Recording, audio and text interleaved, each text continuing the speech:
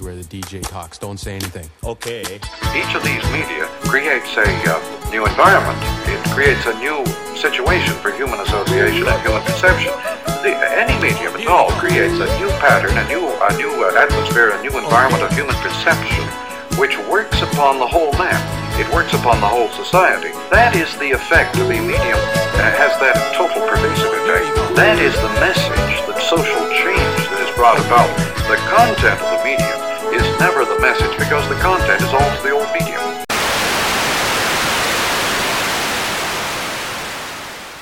From the vast wilds of the Great White North for the week of January the 8th, 2023, it's TVA, a Canadian perspective on television from north of the 49th parallel. I'm Greg David. And I'm Amy Wilson.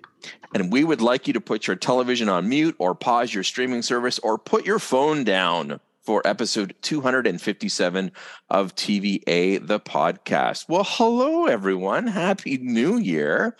Thank you for joining us, streaming us, downloading us onto your devices. I hope that everyone had a wonderful and relaxing holiday season whenever you're listening to this. So, Amy, what did you think about having the month of December off? Did you find that refreshing and that you're coming into the podcast year rejuvenated and re-energized? Yes. Well, I'd be a little more rejuvenated. I'd like to be regenerated right now. I have another cold, not COVID this time, but a cold that I've been fighting off the last few days. So if my voice sounds scratchy, that's why. But other than that, I had a wonderful month off, and as I was saying before we started recording, baking a lot of cookies over here. So it was a lot of fun and a chance to do something different for a while and get into the holiday spirit. Yeah, I was the same way. Leading up to the weekend of Christmas here in my area, there was a winter storm that was impending. And so I think I've talked about this before. When the power goes out, we lose everything. We do have a gas stove, so we can survive that way. But if you don't have any power, then we don't have our well, which is how we get our water and flush our toilets and everything. So in the days leading up to that, I not only filled as many pots and pans and the tub with water in case I needed it, but also we did a ton of baking. We got all of our baking out of the way because we thought, well, if the power goes out, at least we'll have baked goods to eat. So I ended up making 6 different cookies and squares, and we're still eating them because we just didn't have as many people over as we have in past years, and we tried out a few different recipes that made a lot more cookies than we thought they would. So we're still eating Christmas stuff here on January the 8th. We still have some stuff lying about too. I was going to start my traditional diet on the first week, the first week of January, and there's just too much stuff around to even contemplate it. I'm like, it wouldn't be right. It would be wasteful. Yep. So you got to clean up. To finish it up. Yep, you got to eat all those butter-filled things. You can't just throw them out. Yeah, it's all about exactly. Yeah. So you mentioned that you have a cold. So is your drink choice this week, your beverage update, related to the cold? Is it NyQuil that you're going to be taking shots of later? Well, I've got just water with a little bit of lemon right now. Later, I received a bottle of Sipsmith Lemon Drizzle gin, which I might try a little bit later today with some Fever Tree tonic water. So I figured because it has lemon in it, it's mildly medicinal. So it was a good excuse to have it. So I might, if I'm feeling up to it, I might have a little of that later tonight. And it's called Sipsmith Lemon Gin? Yes, it's Sipsmith Gin, and it's lemon drizzle is the flavor. It's a newer London distillery. I think they were established in the mid 2000s. So, but yes, they've become kind of a dominant brand over here, and it's a very smooth, very drinkable gin, so it can get you into a little bit of trouble on the wrong night, but right. just a little bit tonight, just a little bit. All right. Well, I made a note of that because, of course, I'm going to share the link to our beverages in the show notes. So I just wanted to make a note of that. It was Sipsmith Gin, and it's lemon drizzle. So I've got water as well. But over the holidays, I ended up purchasing a lot of wine, and one of those wines that I purchased is Wayne Gretzky Estates. For those that don't live, I don't know. You know who Wayne Gretzky is, right, Amy? Of course. Well, I'm a big hockey fan, so yeah, I think everybody. But everyone knows anyway. I think so. If you don't, he is arguably the greatest hockey player of all time, and he has there's a bunch of different things that he does, but one of those things that Wayne does now is he owns a winery in Southern Ontario. And this is, I'm going to be drinking a Pinot Grigio later with dinner because I'm making chicken schnitzel for dinner. And so this is a crisp, refreshing wine with aromas of apricot, pear, and sweet apple. Fresh flavors of citrus and tropical fruit dance on the palate and linger on the finish. Matches well with crab salad. Well, we're not having crab salad. Roasted chicken. Okay, having chicken, or a light cold pasta salad. Cheers, and please enjoy responsibly.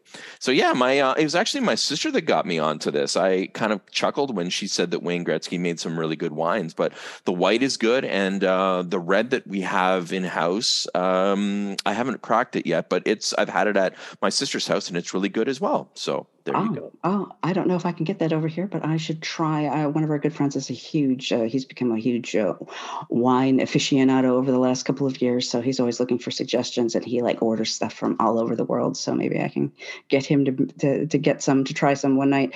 But I had no idea that Wayne did that. So you've taught me something new. Yeah, he has a winery in the Niagara region that you can actually visit and do tastings, and they have a barbecue. I think they do some cooking outside as well for people. But I was surprised and didn't know that he had gotten into it. But it's a good wine. Oh, good to know. So let's move on to the calendar for the next couple of weeks, and then we have a few news stories. It was pretty quiet. I think it was a good that we took the time off to rejuvenate and re-energize, because there wasn't a heck of a lot that went on during in the Canadian TV industry, but there were a few news stories that we're going to get to.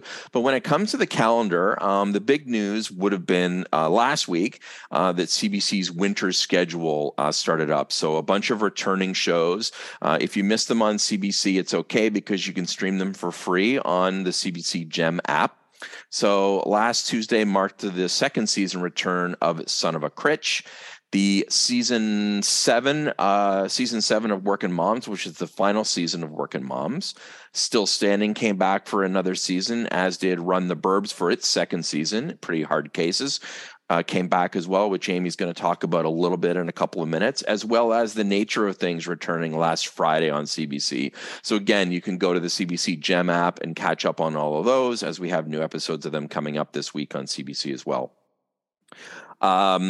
Something that is kicking off later on this week, Thursday, January the 12th, is called Bollywed on CBC. And it's a reality show that introduces Canada to the Singh family, who've been operating Chandon Fashion in Toronto's Little India for the last 37 years. Other than that, we don't know a lot. Like I said, it's a reality show that's going to follow the Singh family. I've seen a few teasers for it. It looks pretty interesting, and I'm definitely going to check it out. Maybe I'll check it out, and then I can talk a little bit about it the next time we record. But that's, like I said, going to be on Thursday, January the 12th. And then the week after that, looking ahead, I guess we're going to be recording on the 15th, but something that we're going to get into in the news, the news in a couple of minutes, is the debut of Wong and Winchester on January the 17th. And that's the newest show from City TV. And it's female-driven buddy detective procedural, which follows Marissa Wong, played by Grace Lynn Kung, who is on Sort of. And before that, she was on Mary Kills People. And she's a bitter ex-cop turned private investigator, and she's teamed up with Sarah Winchester, played by Sophia Banzaf, a former career student with ambitious naivety, who form an unlikely partnership. And earlier in that night on Tuesday, it's going to be the return of new episodes of Hudson and Rex. So there are going to be screeners sent out for Wong and Winchester from City TV. So I'll check those out. I'll also forward them to you as well, Amy, and we can check that out. And we can maybe get back when we get back together on the 15th. We can maybe talk about that if we've gotten the screeners in time. So not a lot going on, especially once we get into the end of January and then the middle of February. We've got some new stuff returning, but that is it for the calendar. Amy, I'm going to let you take the first news story, because it is about Pretty Hard Cases, and you wrote, as usual, a wonderful feature on for TVA.com about Pretty Hard Cases. So yeah, take it away. Yes, as you said, CBC's Pretty Hard Cases kicked off its third season on Wednesday with Sam, played by the wonderful Meredith McNeil, and Kelly, played by the equally wonderful Adrienne Seymour, reunited after 8 months apart and going undercover in the premiere episode, and that was a lot of fun. The episode I thought was a particularly good showcase for the show's best selling point, which is Sam and Kelly's buddy cop / bestie relationship, and the reunion scene, which thankfully came just a few minutes into the episode, was over the top in the best sort of way, and it was especially gratifying after all the growing pains they went through over the first 2 seasons. For people that are fans of the show, they should be well aware of that. I had the pleasure of speaking with both Meredith McNeil and Adrienne Seymour in December about the new season, which listeners can check out on TVA.com. And it was clear from talking to them how much they love working together, and how much of Sam and Kelly's dynamic comes from them. I mean, I was thinking, it seems like so many duos in the history of television, you always find out that behind the scenes they couldn't stand each other, and they were built like that. The dynamic and the chemistry was all built out of behind the scenes tension. That is definitely not the case here. I mean, these two, when you talk to them, it was just as much fun as you would think it would be when you would, if you had the opportunity to speak with them. It was a Zoom phone call, and they were just lovely and fun, and they just riff off of each other and finish each other's sentences. And the only bad thing about that is that it was hard sometimes to steer the interview a little bit because they were having so much fun. And so you're like, wow, I would love to just sit here and watch this because it's so entertaining, but I have to ask some questions. Yeah. In fact, Meredith said that they sometimes feel like naughty children on the set because of their antics, but they feel like, quote, professional naughty children because they have a lot of fun, but they get the job done. But they said in the interview that they trust each other and they get the best out of each other, and that really shows up on the screen, I think. I binge watched the first 2 seasons because I knew I was going to be talking to them, and it had been quite a while since I've seen it. Mm-hmm. And I've got to say, I mean, it honestly is one of my favorite shows on TV right now. I loved it, revisiting it, and I've liked what I've seen from season 3 so far, which is only 2 episodes. But yeah, there's a lot going on. Most of this is covered in the piece, but Sam is back with ex-husband Steve, and from the premiere episode and talking to Meredith McNeil, the relationship might not be all that she hoped it would be. Kelly is finally dating Nathan and getting a taste of family life, but how is that going to turn out? And of course, Wendy Crewson joins the cast this year as the new unit commander, who's hard to please and who Sam and Kelly will have to impress in order to be assigned the top cases again. And I don't know if anyone remembers the CTV's very short-lived show, cop drama The Detail, from I think around 2018, but Wendy's a part in this one is kind of like the funnier version of the character she played in that show. Okay. Yeah, it seemed very familiar to me but Wendy's funny. I don't know. I guess I haven't seen her in enough comedy material, in enough comedy shows lately, but she's got a very dry delivery. She fits in really well with the cast, I thought. But don't worry, Karen Robinson is still around. She's not left the show. She's been promoted upstairs because I think she's great. And I was worried at first. I was like, oh, my God, no, I love Karen Robinson. But she's still there. So, yes, they're off to a good start. There's 10 episodes this season, down from 12. And it has had it where it airs Wednesdays at 9 p.m. on CBC and is streaming on CBC Gem. And it is one of my favorites. If people want to check it out, if they haven't absolutely streamed the first 2 seasons, you will not be disappointed, I don't think. Awesome. Yeah. I mean, Wendy Crewson, I first saw her comedic side on Frankie Drake Mysteries because she played Frankie Drake's mom. And so she was in a lot of episodes, and it was always enjoyable whenever she showed up. I'm kind of putting you on the spot, but Meredith McNeil's son on TV, Perry Hines White, was he in the first 2 episodes? He was not, and I know that he's in Wednesday now, and so, which is a big deal, and so I wondered about that myself. So I'm not sure what the situation is there. Okay, he's but great. I wondered myself. Yeah, he's great on Wednesday. I've watched almost the first season of that show, and it's just been renewed for a second season. And so, it's just been so interesting to see him grow up as an actor on screen, and then to see him on something high profile like Wednesday. I thought, oh, does this mean that he won't be back to Pretty Hard Cases? So stay tuned. We'll have to see. He might be back in episode 3. I hope so. Well, at least if we see him every once in a while. I know that he went to college at the end of season 2, so that was probably the setup to let him go to Wednesday. Right? Yeah, for sure. Yes, he finally got his act together and went to college miraculously. Okay, so that's totally what's going to happen. Is that they're going to say he's gone away to college, so he'll only show up probably sporadically, maybe via Zoom or something like that. Yes, it is hard to get him back from Wednesday, but he has one of those faces. When I saw him on Pretty Hard Cases, I was like, yeah, I can see him ending up in a lot of teen dramas. He's got the look. He does. You're totally right. You're totally right. Okay, thanks, Amy. Thank you so much for talking about that. I was looking forward to hearing your take, not only on writing the story for TVA, but also on talking to the two of them. Because, when I spoke to Meredith McNeil for the first season of the show, she's definitely one of those people where things can go off on a tangent very quickly. And if you're kind of looking at the clock because you only have 10 minutes or whatever it is, and you think, I have a list of questions that I need to actually ask you about this show. Yeah, I got so few in. I'll have to be better. And they talk over each other, and and it's hard to pick up on the tape sometimes. But they're so funny. It was a joy. They're just absolutely fantastic together. Great. Well, I'm taking the next news story, which is about City TV announcing their winter schedule. And I already kind of made the announcement when I was talking about the calendars, because Wong and Winchester is the big news coming out of City TV, the only Canadian show that's kicking off in the winter season. So you can check that out on Tuesday, January the 17th. You'll be able to stream it as well on the City TV app if you pay a little extra and get that as part of your lineup. But that's pretty much it.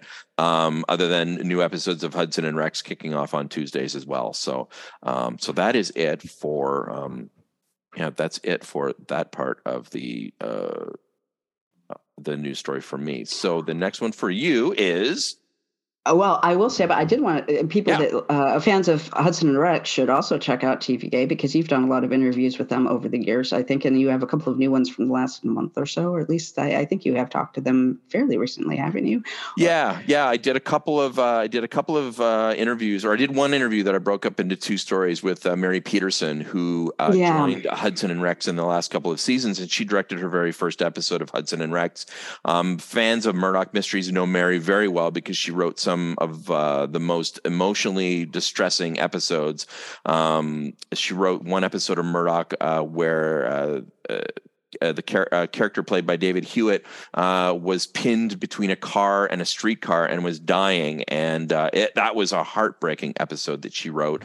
And so she's now on the Hudson and Rex team. So if you go back and you can read those interviews from Mary, where she talks about the season and the who they will they or won't they between the 2 lead characters, as well as what it's like directing the show. So definitely check that out.